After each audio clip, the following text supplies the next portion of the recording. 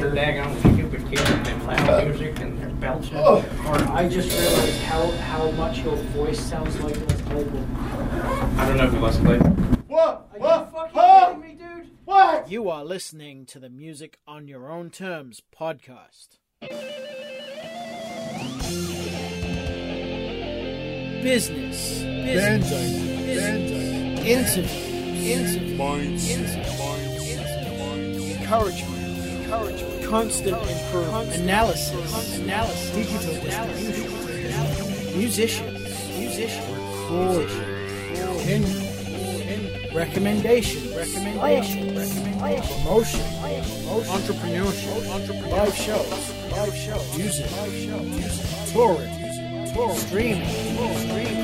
Hustling. Overcoming self-overcoming. Band.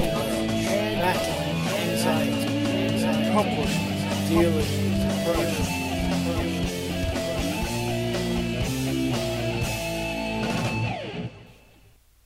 Welcome to episode 11 of the podcast. This time around, I'm starting a new series where we follow my own band, Creatures and Chemicals, as we experiment with different marketing, promotional, and networking ideas to see what works and what doesn't. This episode is really just an introductory episode where we sit down and kind of shoot the shit for a little while and get to know each other. Hopefully the conversation doesn't go too far into the weeds, but I think it will give the series a good context and to find out who we are and where we're coming from, our likes and dislikes, and just general opinion. Head on over to facebook.com/music on your own terms, leave a comment, give us some opinions on the episode, and maybe even share some ideas and strategies that you've tried, what worked, what didn't work, why it didn't work. Let's get the conversation rolling and start to share ideas. I hope you enjoy me shooting the shit with my bandmates, Creatures and Chemicals, as we hang out at a random parking lot in Arlington, Texas. You know what this reminds me of? What's up? Like back in the day when you just go out and just hang somewhere with your friends. Like, no particular shit to do. rhyme or reason to be hanging out in a parking lot. Exactly. Kind of dig it. Takes back to the roots.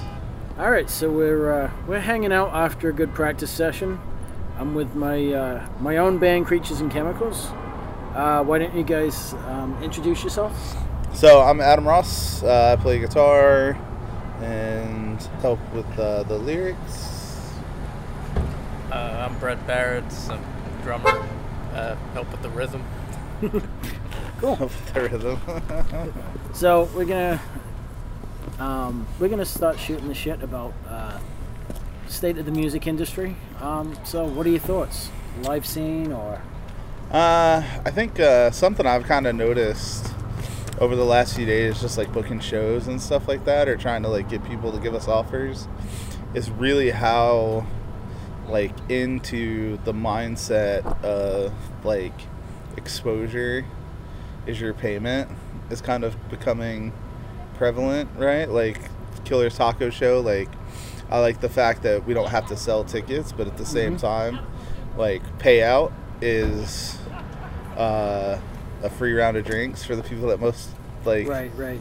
bring the most people in. So it's a fine line to cross because I feel like you do kind of have to pay your dues at some point, but at the same time, like I feel like, you know, if you take it seriously in any kind of way, you should want to, you know, get something for it. You know what I mean? Like, you know, notoriety and just playing for fun, I mean, is one thing, but at the same time, I don't know, it's kind of like, you know, to me, I've kind of embraced kind of making it more of like a side business. You know what I mean? Yeah, like, I mean, I definitely think that having the mindset that a band, you have to run it as a business, otherwise you're really not going to get anywhere. You know, I think I see all too often that bands treat it as a hobby, and then what ends up happening is your results are, you know, they're hobby results basically, and what happens is you just don't it just doesn't get anywhere, and then people start complaining that they're not getting anywhere, but they're not putting the business work I agree into with that 100%, because what happens is, you know, if you guys are just meeting up to play on the weekends, there's nothing wrong with that. I think that's perfectly fine, but you know, if you're aiming to do any kind of shows, I mean, you have to like step into a little bit of the business side, because you're going to be selling tickets. You don't necessarily have to sell merch if that's what you're into, but you know, if it's a hobby, guys won't care about, you know, canceling shows or I can't play tonight, you know what I mean? Yeah. And it becomes, you know, at some point, and I think with a lot of bands, you have more people that, more often than not, one or two people in the band take it really seriously, and then other people kind of don't. And I've experienced that myself.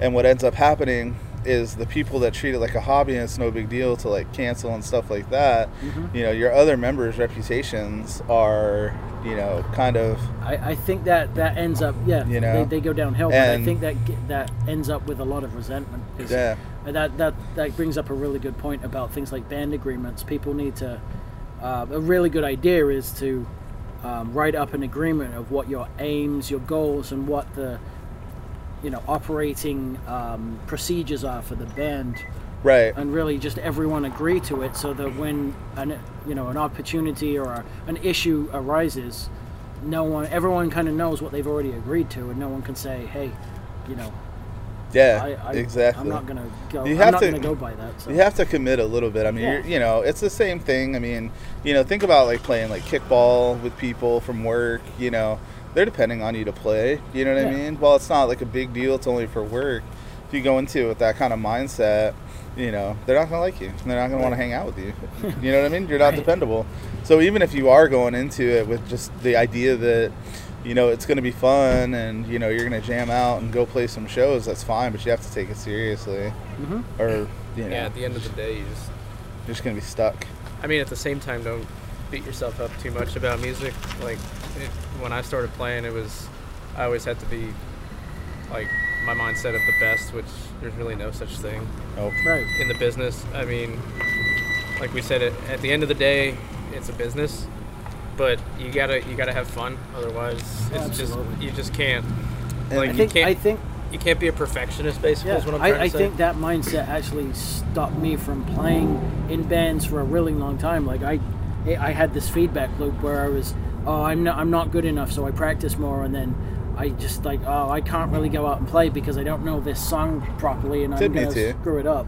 But then at some point, it was like, fuck it, I'm just gonna go out and join a band. Yep. Yeah. And I think that's like, to me, that's kind of like my thing with everything. Like if I decide I'm gonna do something, I'm gonna do it. It did take me a really long time, longer than I probably would have liked, to have kind of started a band or gotten to bands, because, you know, it was only like, I would say I started doing band stuff seriously like maybe like 5 years ago, something like that. And I went back to playing bass just kind of like out of necessity, like, you know. And what's ironic, like bass players are typically failed guitar players, and oh my god, my phone's ringing, sorry. Oh. We can cut this out, right? It's just my wife. I love you. But staying in. But for me, it was the reverse. Like I actually feel like I'm better at guitar. So you know, having that experience of going to play bass, though, I actually think made me a better guitar player just in general. Absolutely. Yeah, I mean, I definitely don't think bass players are failed guitar players. It's a different instrument altogether. And the reason why I wanted to do this band that way is just because it gets me out of my comfort zone. And I always had an issue doing backing vocals and playing guitar. Yeah. So now I'm playing bass and quote-unquote singing. And it's tough because you've got to pay attention to do different things, and unless I'm playing straight quarter notes or 16th notes or whatever, it really taxes your concentration trying to get the rhythm of the playing and the rhythm of the singing. A lot of times they're two different things. Yeah, I can't do it at all. Right. Like I can't sing and play very well at all. And it's actually, the funny thing is, it's actually just a lack of like confidence. I could do it, but I've never really like focused on it. You know what I mean? Right. Because I'm too afraid. So what other challenges have you guys experienced over the years that have maybe set you back, or that's something that you've maybe overcome? Biggest challenge is people.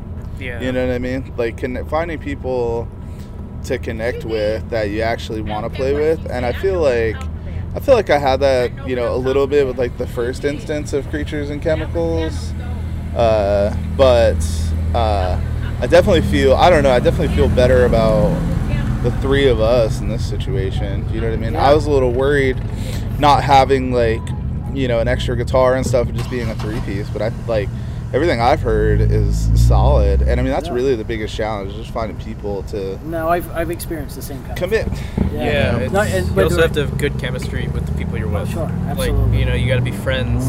Yeah, you guys are the matter first band what. like I've ever like actually hung out with. That's cool. Yeah, Like- like you got to hang out after shows. And Yeah, like we went and saw Real Big Fish. You know what I mean? we It's did. like, Yep. we like actually do shit together, so that's kind of Yeah. cool. It's more of, to me, it's more kind of built more out of like that friendship aspect. Like you and I had talked for, you know, for forever just online until you got here. That was You the know. point. I reached out to You know. for the sole reason, like, you know, I wanted to hang around with someone and, you know, go to shows and whatnot, and just so happens that we started playing music together. Yep. But, So it was a natural kind of like fit, which I think is really good. Yeah. But everything else, man, I think it's all subjective. I mean, you know, things are as hard on you as you want them to be. I mean, I think the key thing is to get dudes that are committed on some level one way. Either you're, you know, uber committed, or you, like you said, you know, you do a band agreement, and you know, it's just going to be a hobby, and this is how we're going to handle shows. And you know, if we all agree on a show, we have to commit and we play it, you know, because that's my biggest, I think that would kind of be my biggest pet peeve is canceled shows. Like, Oh yeah. unless it's like I mean, you know, stuff happens. I mean, Yeah. you know, there's always going to be shit, and you know, that's a little bit different. But I don't know. It's kind of been my experience that, you know, just the shows just get canceled. Right. You know, just kind of Yeah, left I out mean, there. and again, it all goes back to the band agreement and the level of commitment and how everyone is, you know, and I think expectation kills a lot of situations just because there's no prior agreement. Yeah. Like if you sit down and you say, we expect everyone to, you know, be give 100% or do Yep. this or do that, but if that's agreement doesn't get set up in the first place, then I don't think anyone really has a right to be upset because you never agreed on it to begin Yeah, with. you didn't establish the boundaries and where Yeah. you guys are going. You Exactly. know, and it's something funny too that I noticed the other day. Somebody posted something on Facebook looking for members, and I think it's interesting. Like, to me, there's three kinds of like musicians, right? You have hobby musicians. You have like, you know, fair weather musicians who are like really good, can play really well, but don't put time into it.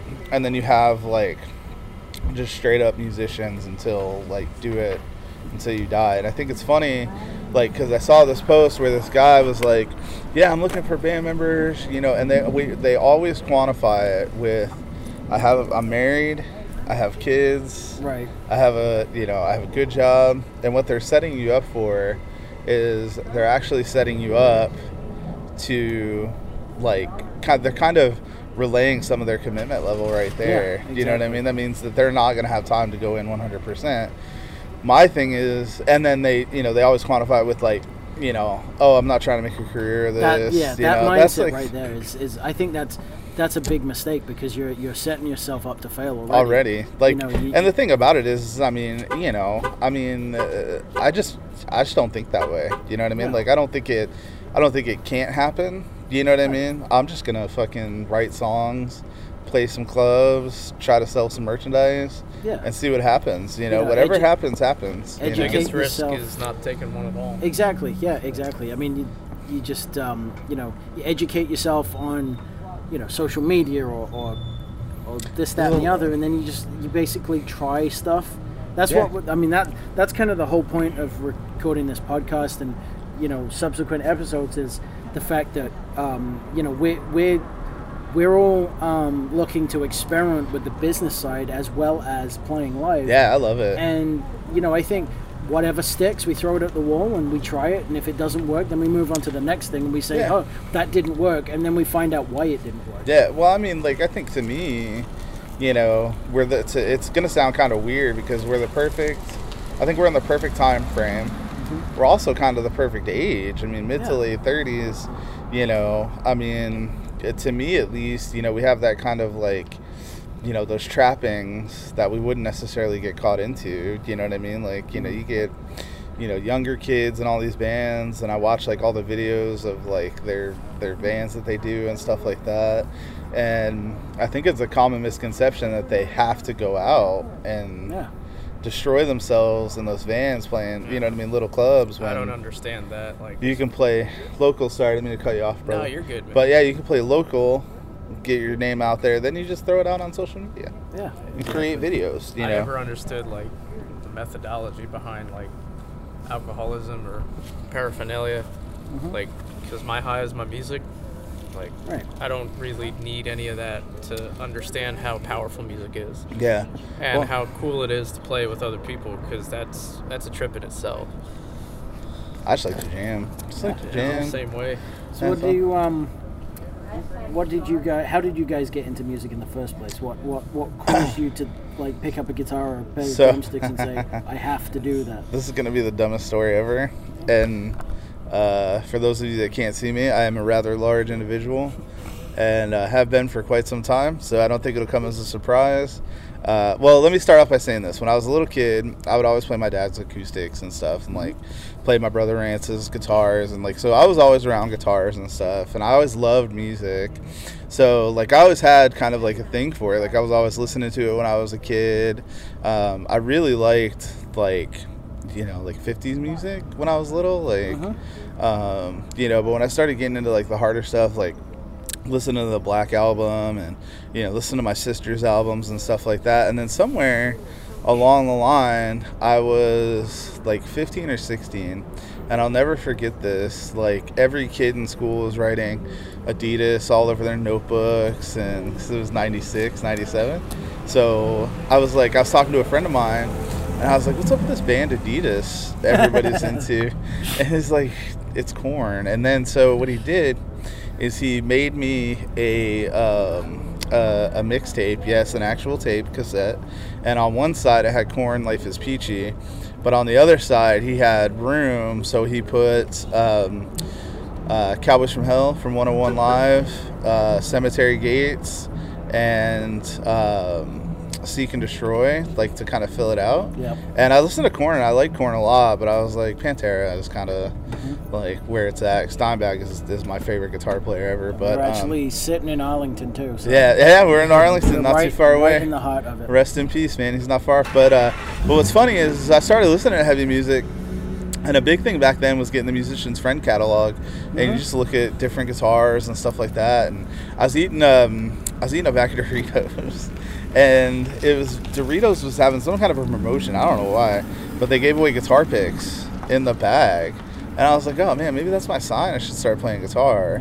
So I called up my buddy Joseph, and he had started playing guitar. And I was like, dude, I think I'm going to start playing guitar. And he was like, no, you should play bass. I was like, it's a good idea. I think I'm going to start playing bass. So, you know, got a pawn shop, Yamaha, actually. And then I just kind of started from there. And I mean, I just like, you know, I taught myself, which is, I guess, not that surprising. But yeah, I just like picked it up and play. I mean, I had, you know, I would learn some stuff. Like, I think the first song I learned how to play on bass was Orgy, Blue Monday, because it had just come out and everybody was into it. So that was the first song I learned. And then from there, I really couldn't play anything else. So I just wrote original stuff. And then at some point when I was 20, I sold my bass and I got a real guitar. And then it's just been kind of going from there. But yeah, it was definitely that tape. Anyway, so I got a mixtape of Satriani. That really did it for guitar, because then I was hooked after that. Yeah, I played that thing to death. So what about you, Brett? How did you start? It was a mixture of things, of course. It's like I was 15 years old when I picked up drumsticks. What mainly started it for me was I was in high school, or actually it was probably middle school and then the beginning of high school. I had a buddy, Jacob Castro, who's actually the drummer for Everlit in Philadelphia. What's up, Jacob? I saw him play at a talent show at one of our schools, and I said, I have to do that. like I have to do what he's doing. And I remember going up to his drum kit and just like attempting to play it, and there was like this dickwad in one of my classes, bully. He's like, I know how to make you cry. He's like, you don't know how to play drums. And I actually did tear up because like it really meant a lot. Like it was reverse psychology. So I was in Washington D.C. with a travel camp one year, and I saw these drumsticks at Hard Rock Cafe in D.C. and I said, what, like I just want to have these to, you know, display in my room. And the lady was like, you know, well, you could also use them as back massagers. And I'm like, well, Okay. you know, and ever since then I just said, you know what, I don't want to do that. I actually want to use them for what they're meant for. And so I started playing on books. I started playing on magazines. I started getting like little tiny cheap drums and playing on those. A friend of our family's, Frank, called my Uncle Frank, got me my first drum set. It was just $300, came with everything, sounded like crap. And then I started my first band in 11th and 12th grade in Philadelphia, Pennsylvania. What really got me into rock or punk rock in that matter, and then metal, was the Offspring's album Americana in 1998. I opened up the CD case and there was an ashtray with a apple pie. I'm like, oh, American Pie, you know, like the Americana. I listened to that album front to back. To this day, it gives me chills because it's they got back to their roots. I saw them live last year at Edgefest. They're amazing. And then, I started getting into, you know, just the old school stuff like Rufio and Misfits, Rancid. And I saw a buddy of mine wearing a shirt that said sick, not like, you know, oh, you're sick, you're going to throw up type thing, but it said SIC. And I was like, what does that mean? He's like, there's this band called Slipknot. You got to listen to them. And I'm like, Swear jar. yeah, there's another swear jar. Just kidding. And ever since then, I fell in love with those guys, and they're playing some brutal, you could call it new metal, but it's more like industrial metal. And what they did to metal was really cool. They made it more experimental. They able to sample things, have DJs in it, and, you know, just, I saw them live in 2009, and that was amazing night. I was right here in Texas at Verizon Theater in Grand Prairie. I actually agree with that as far as like Slipknot being different when they came out. Like the first album, I loved it. They really changed the I would face too. of they took what Marilyn Manson and Korn did, and then they did that rap metal type thing with Spit It Out, and then Surfacing was just I want to destroy my room type of song. And since I suffered from severe anxiety and depression and still do, those guys really helped me get through life, period. To this day, they help me. Oh, of course, you know, my fiance Nicole, my family, my friends, you, Simon. Everybody I have a really great support group, and I guess you could say I'm blessed, as that people say these days. But the point of the matter is that if it wasn't for that foundationary area of music, I wouldn't have the confidence to ask Nicole out. I wouldn't have had the confidence to pick up drumsticks, and just, instead of being told, hey man, you suck, you can't do this, well, I'm going to take that as leverage and just bounce off. Absolutely. And just say, look, I can do this. It's going to be hard. It's going to suck. I mean, Dave Grohl said that when he went to Seattle, he had just had a briefcase and his drum set, and they just got into a garage, and they just sucked. And they became the greatest band in the world, Nirvana. I think that, yeah, and I think and sorry, I didn't mean to interrupt. No, you, you're good, man. But I was going to interject with that. I mean, I think, you know, that those growing pains and getting through them is part of the fun, man. When we would start bands in high school, I had a tiny little PV bass amp. You couldn't hear it over drums, you know, but we would just roll and try to do whatever. We never got good, but at the same point, you know, it's that, you know, that fun. I mean, eventually you'll come up with something. Yeah. You know? Absolutely. I mean, you guys haven't heard it yet because it's not out, so at the time of this recording, but episode 10 is an interview with my high school friend, and there's a song at the end which is from our 15-year-old selves on a really shit tape deck that we recorded in the music room, so you guys are in for a treat. Well, and see, and that's the thing too, is you know, talking about being the best time to start a band and make music. I mean, you know, when we were in high school, you know, we didn't have any of that shit. No. I mean, we could print out tabs and we could like learn the songs and stuff like that. But You're a lot younger than I we am, because we didn't have that at all. we couldn't record them, you know. Yeah, like we didn't have technology today. We didn't have like a smartphone where you could just YouTube yourself playing drums or playing guitar. I And then you know. instantly get like, if you get 1,000 hits, like, hey, YouTube's like, we would maybe pay you for this if you get a certain amount of likes or whatever. But that being said, people would actually go to shows back in the day. I remember we used to go to, there was this one band at our high school called Stickface, and you know, when they'd play, man, they'd get like a good like 100, 150 kids at these VFW halls in Mesquite, man. So people were into it back then. I think that's indicative of the way, you know, what people are doing in terms of, you know, their distractions these days. Everything's going online. I mean, actually, that's a good jumping off point for a conversation. The guy, the DJ Marshmallow Head, had 10 million people on a concert inside of the Fortnite game. Yeah, Like, that's where everything's going. So it's crazy. it's kind of weird. So And yeah, I think that in itself is a challenge in today's musical, you know, landscape, in the fact that people just have so much entertainment and so much stuff that they can watch. Right. that, yeah, It's extremely overwhelming today. I mean, I majored in PR at University of North Texas, which is an excellent music school, and Twitter, Instagram, and Facebook are just like the foundations of social media, where you have like everything bounces off of that. Every kid today has a smartphone, and they're always down on it, like looking at it, and it could be in the middle of traffic, and we all know that. It's just it's starting to get to the point where it's just overwhelmingly dangerous. It's like, oh man, you know, whatever happened, now they're bringing back vinyl records, and to me that's cool, because you could see the album artwork, you can read it easier, you could take out like if you have a kid, it'd be like, daddy, or you know, mommy, what's this? Be like, well, in the 70s and 80s these were huge, or even the 60s too, but like it sounds 10 times better than an M4A or an MP3. And not only that, like a cassette, like we mentioned earlier, and then compact discs, all that stuff should be like issued to young kids. I miss that hiss. Yeah.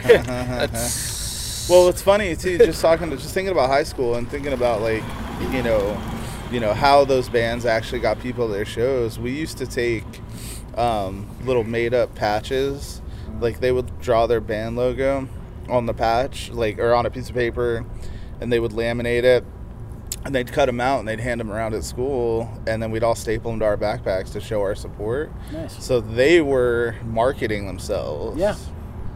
Yeah. So I think from there to now, it's just a case of you got to find the way of reaching people. You know, it's all very well saying, you know, the landscape is getting worse because people are attached to their phones. I think that's kind of an excuse, because, you know, huge companies market to everyone. Oh, yeah. There's a way to do it. You just have to, like we said before, you have to throw a bunch of stuff at the wall, see what sticks, and move on. Well, and the thing about it too that I think a lot of musicians may not get, and maybe they do, but you have to write good songs, right? Like I think that's part of what to make like it in this step industry, one. you gotta everybody write good says. lyrics. You know, I mean, you not have just to have a good song. Not like good lyrics even. It has to have, I guess, consistency is the first word that comes to mind, in a sense that, like, some songs I'll listen to, even by some of my favorite rock bands or metal bands or whatever, I'm like, man, how do they write this? Like, it doesn't make sense, but they're the ones on, like, 97.1 The Eagle getting airtime. And I'm like, okay, they did something right. They all got together, they all collaborated, Well, I mean, they all had a think tank. But at the same time, you know, what is it, like, people rag on Lars Ulrich, for example, from Metallica. Like, he's the man in the arena, so, like, I'm not to be judicious of him if I were to meet him and say, hey, man, you really should, you know, step it up and not, like, well, he's sitting in front of thousands of people. Right. I don't care. And Yeah, whether I mean, it was the Napster thing or whatever, he's still Metallica's drummer. And I'm still, you know, just an average You're still the beast. Yeah, I'm still the beast. But well, I mean, the thing about like Lots of love, though. I mean, you know, the thing about like Metallica and like, you know, Five Finger Death Punch. I mean, say what you will about them. I mean, they're an arena band. Yeah, They You are know a what I'm great. They are a saying? great band at the end of the Like, day. you know, so I mean, you know, if you look at some of that, but the thing that Five Finger Death Punch, like the thing that Metallica, Five Finger Death Punch, not comparing them at all, by the way, because I think Metallica. No comparison. They're But completely different. you know, the thing about Metallica compared to like Five Finger Death Punch, Avenged Sevenfold, you know, all these big like arena kind of metal bands is they have a show. Yeah. You know what I have a mean? show. They have do a set, something. yeah. They do something on stage different. They Than do just staring something at their different. feet, Yeah. playing the same song over and over, and people just don't. People need something to see. They Yeah. also have their own sound. I've noticed, like, Right. my very first concert was in New York City, and I don't know what I was thinking, but it was Sum 41, and my buddy and I went. Of course, we didn't drive at the time, so our folks drove us to New York City. Thanks, Mom. Love you, Dad. Point of the matter is that we saw them, and I had, at the time, I was taking drum lessons. I was about a year in, and my teacher's like, oh, man, you don't want to listen to that crap. They're all going to run it through the PA system, and they all, like... You know, it's going to sound, all you're hearing is from the PA system. It's all EQ'd and preset. And I'm like, what do you mean? He's like, hey man, go enjoy, just see it for yourself. And I recognized Sum 41 when I first heard them because they had a unique sound. They just sounded like, it's just like Korn. Like Korn too, they don't even consider themselves nu metal. But when I saw them live, I'm like, man, he was right. It's just bombastic noise and everything. I mean, I could hear them. I could hear the enunciation of the vocals and everything, but No Use for a Name opened up for them, and they're like 10 times more experienced and veterans and stuff. Like one of my bucket list is Bad Religion. Love to see them live. That'd be awesome. Love that band. Love to see them live. The Offspring are actually, I think, signed by them, and then the Offspring signed the Vandals. Which is Vandals like be cool. Vandals are really good. Listen to Total Immortal; it's a really good song. But yeah, Well, stuff like that. I think that goes into kind of what we were talking about earlier too, with like, you know, the perception of what you should be. You know what I mean? If Sum 41 comes out and they're all muddled, it's because they felt like they should be that way. You know what I mean? Like the harsh time, guitars. And, Like where Chester Bennington took his life. I was talking to a buddy of mine at LSA Burger at Denton, who's the guitarist for the Biographies, and they're kind of like an indie rock band. They're really good, and go see them. Biographies, amazing band, Denton. And we were discussing, like, this was like the day after he took his life, and he's like, you got to remember, like, in the early 2000s, Linkin Park sounded that way because a lot of other bands sounded that way too. You know, even Limp Bizkit, believe it or not, had that type of new metal sound. And then when they started experimenting, people were like, oh man, why are you sounding different? Why are you doing this? And I'm not saying that's why Chester took his life. It's just like there were a lot of people mad at him. There was even an article I read where he called out someone in the audience. He's like, hey, meet me out back if you don't like the way we sound, man. Because they started playing Minutes to Midnight and everybody booed him after the Meteora stuff. And I'm like, well, they're trying something different. I mean, they're not like doing it purposely to piss people off. and that's like a fine line, I think. Like when you, like, the product that you deliver, like, I think it's okay to be experimental and to do your thing. But if you completely abandon, like, your identity, I don't know if it's... I think it's case by case basis. Yeah. I mean, I always feel it's, you know, anyone's going to criticize some band. Like, let's take Opeth. I really like Opeth. They've got 3 distinct sounds, from the early death metal to the heavy prog to the more 70s prog, and people really hate on them because of that. And I'm like, it's their music. In If Flames you're is- paying, Can't be judicious. In Flames In is Flames another is like example. that, too. I mean, Yeah. if you basically, unless you're paying them to write you something, listen to it Well, or don't listen Yeah, to I it. don't it's your know. choice. I don't You have think- a choice. We all have a choice. I think the cool thing about In Flames is theirs was, like, I think theirs was over time. Like, it wasn't all of a sudden, like, we're death metal and then now we're kind of, I don't know, I guess I'd say more proggy a little bit. Like, you know what I mean? I think it was a transition. But I don't know. I mean, my thing is I just play whatever I want. Exactly. If you don't like it, I think that's the biggest thing or takeaway is, you know, at the end of the day, music is a communication of what you're feeling, and write how you want. Because Amen to otherwise, that. Amen to here's that. the thing: if you write it how you expect other people to like it, then it's gonna actually come out insincere. yep. Yeah. If you write what you want, how you want it to sound, and you communicate the emotions that you're trying to get out, then it's all the more realistic, and people will pick up on insincerity. Yeah. Yeah. Oh, Even yeah. people got onto Rivers Cuomo, Weezer, when they covered Africa by Toto. And they're like, hey, well, they're selling out. Like, and even people like Corey Taylor, Stone Sour, when they did 2 cover albums, they did Gimme Shelter by Rolling Stones with guest vocalist Lizzie Hale of Hailstorm. And he's like, man, you trolls should just go back to your homes. And I agree with Corey Taylor on that. I mean, if you're going to get onto the guy for covering a bunch of other people's tunes, then don't listen to it. It's as simple as that. Thing about Corey Taylor, and I think Rob Flynn has a little bit of this too, is I think they spend a little bit too much time trying to influence, you know what I mean, other people into what they think and agree. Like, you know what I mean? Like Corey's book, I haven't listened to it, so I can't quote it, but You're Making Me Hate You. You know what I mean? I have no interest to read it because I don't want his opinion on everything else in the world. Same thing with, like, is it Rob Flynn or is it Rob Flynn does a lot of who wears the Kill the Kardashian shirt? Oh, that might be the guy Gary from Holt. Slayer, It's Gary Holt. yeah. So Gary Holt. I mean, that kind of shit, dude. Like, my thing is like, I don't like the Kardashians, but at the same time, Actually, yes. like, Corey actually just cares? released a pull why quote would you like? saying that Imagine Dragons is the second most. or I heard top- that too. I or didn't top, even. I like- didn't even click like on the article. His Like, nickname is the Great Big Mouth for a reason. It's all publicity, and he's saying like, oh, they're just like Nickelback. They're like, you know. I know. And I saw Imagine Dragons live last year, and I can assure you, they were an amazing band. Love They put on Imagine quite a Dragons. show. They And did a- Dan Reynolds and the guys from Vegas or whatever, man, they're just They great did a musicians. cover of Blank Page by Taylor Swift. I love that shit. What, Imagine Dragons? Yeah. I need to hear Again, that. I think it's subjective. Like music All is subjective. music. Whatever you like, you like. We and even put it whatever on. you I don't. put it on Messenger. I said thoughts, and Adam was like, "You know what? You want to listen about people shaking their butt? Do Listen it, about man. People about Just- shaking their I butt." mean- But Simon, I think you put your 2 cents in. Of course, saying like, As you a- don't have well, to like. I mean, I you don't have to consider- listen to it. Period.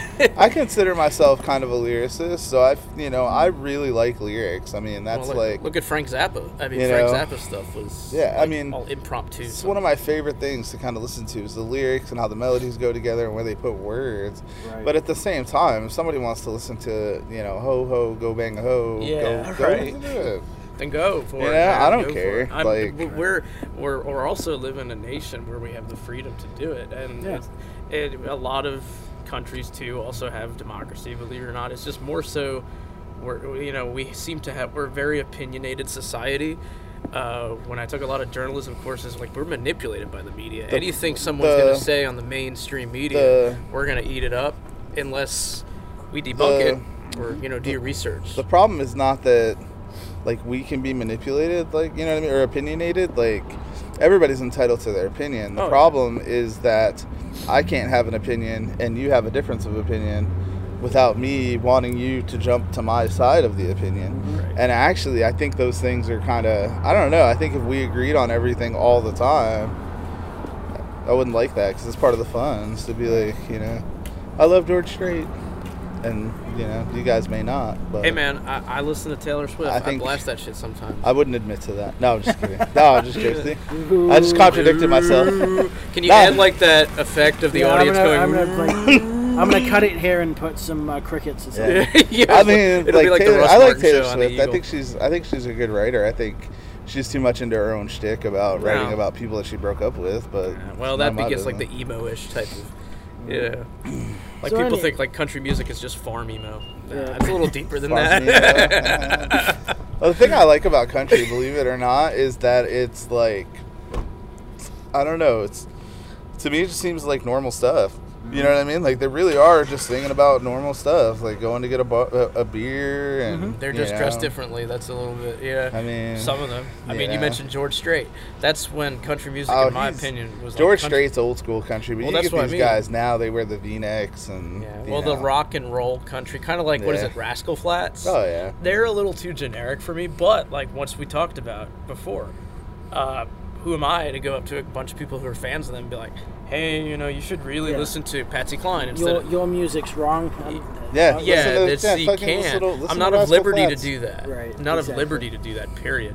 We can have an opinion, but like you just initiated. It's like, oh, I can have an opinion, but it has to be different. Like we just have to resonate. I can't promise I I just won't like make that. fun of you for it. Right. No, that's the thing. But that's more. But I'm not going to try and change your opinion. Exactly. Yeah. It doesn't really mean I care. I just like to make fun of people for Right. things. Ball busting. It's part of my nature. So, okay. So next topic, I think, is what do you guys feel like are some of the most important things to try in marketing a band or playing in a band? I think getting Facebook out there and getting that going. And then I think to start, those Facebook ads that we did, you know what I mean? Like, I think actually paying for the advertisement helps, you know what I mean? It's like the thing about that is like, people do commercials all the time on TV to try to get their product noticed. Right. So you have to invest a little bit of time into that. You got to spend money to make money. Because the thing about it too that I've noticed is, there's a lot of saturation. So if I post something and I'm like, hey, go like my band, all my friends will like it, all your friends will like it, all Brett's friends will like it, but their friends aren't necessarily going to click on it just because of who I am. So I think trying to find, real people that would be interested in it, and I think like, just boosting the Facebook page, with the Reanimator picture and stuff like that, draws people's attention, and we got a lot of likes from it. So I think that's, kind of number one. And then I think, like, I'm starting to feel like the merch aspect of it, too, I think is going to be, a You big see people one. wearing our gear. Well, because that's the thing. You go to, these shows, and you don't sell tickets, but if you sell merch, you actually pocket all that money. You don't have to split it with anybody. So I think just seeing how that'll work out, seeing if people actually will like buy t-shirts and stuff like that will be beneficial. And I think for that, along with, you've got to have really good music to begin with. Everything else kind of relies on the product. Yeah, I think that with too. merch, the designs have to be really good. You can't just put out a crappy t-shirt and expect people to buy it just because they like your band. It's got to be something that they want to wear because it's a cool design.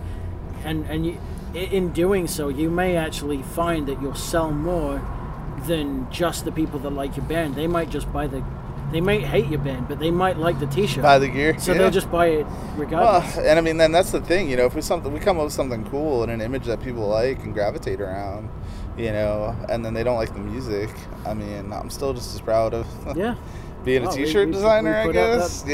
My friend David wore the shirt he bought from us to a bar in Flower Mound, and the bartender liked it. Cool. So, I had no idea what it was. Just the raccoon was enough to get it noticed. So I think that too, branding. Yeah, it's like our mascot type thing. Then I left off music and being tight because I figured that was like, I kind of feel like that's kind of like an unspoken, like the music has to be good.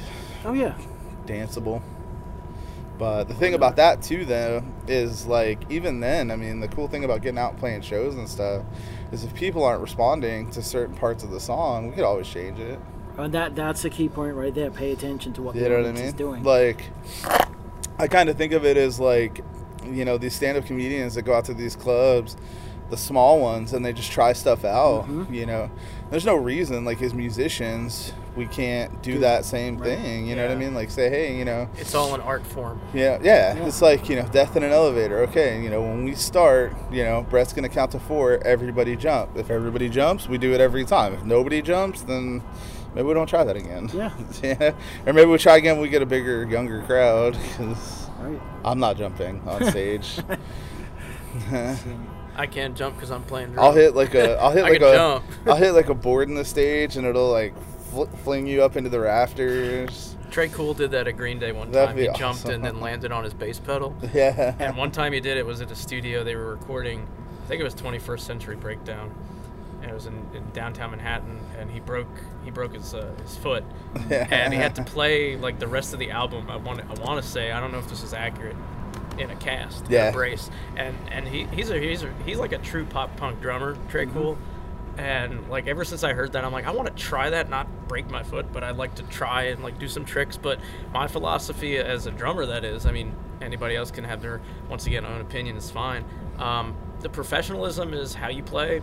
You could do all the tricks in the world, but it's just like, can you keep the tempo? Can you keep? Can you lock the backbeat in? I'm not focused on spinning the sticks right away. I can learn that on the side, but a lot of drummers do it, and sometimes I've heard them at local, dive bars here in the DFW area, and they're not that great, but they could do these amazing tricks. And then I've seen drummers who are like, wow, like Neil Peart, like. He does a lot of tricks. He can, but he's like the greatest of all time. I think that's a good point too. Not doing too much. I think like as a good as a guitar player, I'd rather do some tight rhythms than be able to shred all over the place because I can't. Right. I have like I don't know. I don't really have that much of an interest to learn. Yeah, to that's also a subjective part of music, though. It's all extra parts that if you want to do it. That's great. But I like the fact that you bring up jumping as a drummer. I just want to give a shout out to episode 2, Tester. I'll show you a video of the drummer of that band. He's crazy. Sounds good. And another thing I was gonna say too, just thinking in terms of like the music and what we need to do to like be successful, or like one of the things is just that confidence too. Like, I mean, one of my favorite things to watch is live musicians messing up on stage. I think it's hilarious, and it's gonna happen to me multiple times, and I just love that. And it's like the fact that we kind of own the stage when we're up there. I think a lot of people get up there and they let the sound guy kind of do their thing, and then they just leave the shit. I'm guilty of that too. My first show that I ever played live, I was playing bass. I couldn't hear anything, and I never said anything because I figured, hey, we're off and rolling. You know what I mean?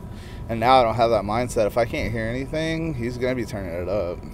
So I think that's a kind of a big part of it too. It's just, I think that separates bigger bands from local bands, is owning the stage, like in such a way. Like charisma and stuff like that is one thing, but that's not really what I'm talking about. I'm talking about like your ability to be able to play without that panic factor. Right. You know what I'm saying? Like one of my favorite stories from you, maybe I should let you tell it because it's your story, when you dropped your tuner. Oh yeah. Yeah. So my previous band, so it was our first gig opening for a national touring act, and I had a clip-on tuner on my guitar headstock, and we had one song in the middle of the set that I tuned differently. I went to turn it on and I flicked it into the staging, and I panicked. Yeah, I absolutely panicked. I could have just turned my my tuner on my guitar rig on, but I was so caught up in the moment of like, what the hell did I just do? I ended up taking my guitar off. Luckily I saw it. I had to lay down on the stage, reach all the way down to the staging and pick it up and then go. But it was just stuff like that is you just have to get out of the mindset. You just have to overcome your stage fright a little bit. Oh man, well that's the thing. Like the thing about it too is, I mean, it's, I don't know, like I said, I like that. I like the mistake. So if that happens to us, we'll just stop. I'll be like, Simon's got to get his tuner. He dropped it. We're gonna, I'll tell you guys a story or a joke or something. But it's a lot of pressure from like the other guys you're in a band with sometimes too. Because I mean, bands have egos. Luckily, I don't think any of us have any kind of an ego. I'm probably the biggest dick in this band, which is like, which is odd because I feel like I'm the nicest guy in the world, but at the same time, I think compared to you two, I'm kind of a piece of shit. And that's not me self-loathing. It's just true. But I mean, it's one of those things. Nobody has egos. We're all cool. You drop sticks or decide to tune during a song, that's what we do. Yeah, I think a lot of that, the benefit of that is from, like you mentioned before, we're all kind of mid to late 30s. Some of us are older than others. Yes. And feeling it, but we have that life experience that means that we just don't care about the little shit. I know that's a good life skill, is just don't give a shit about the little stuff. Yeah, man. Like the ability to move on and like just get through things with a positive attitude too, I think is like, a huge plus. Like not every show we do is going to be good. No. We may play better March 17th because it's our first show. It's kind of a bigger one, and then we might slack on a little bit at Killer's Tacos. I would, I mean, it's always my goal to play 100%, but I mean, that's just how it is, like your situation determines like what goes on. We'll also be on a smaller stage, probably won't have sound, so that's fine. Cool. Well, any closing comments for this episode or? No. Just keep on rocking, man. Yeah. Don't listen to Corey Taylor. I mean, you could listen to him, but like. Well, listen to his music, not Stone Sour, because they kicked Jim Root out. Hey, actually, Christian Martucci is a pretty damn good guitarist. But yeah, when is Jim he the Root bald was one.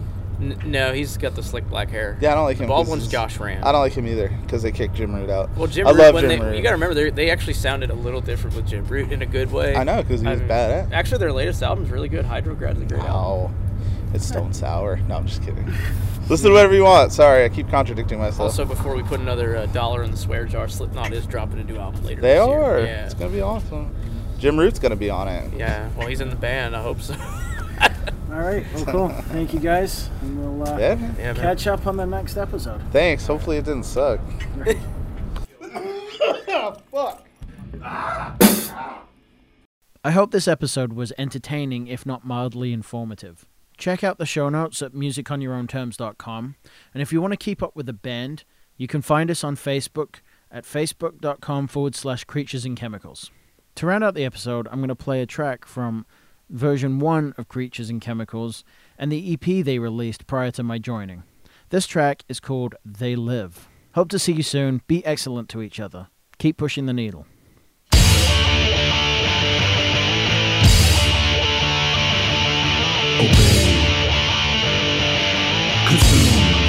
A drifter strolls into another broken town, USA.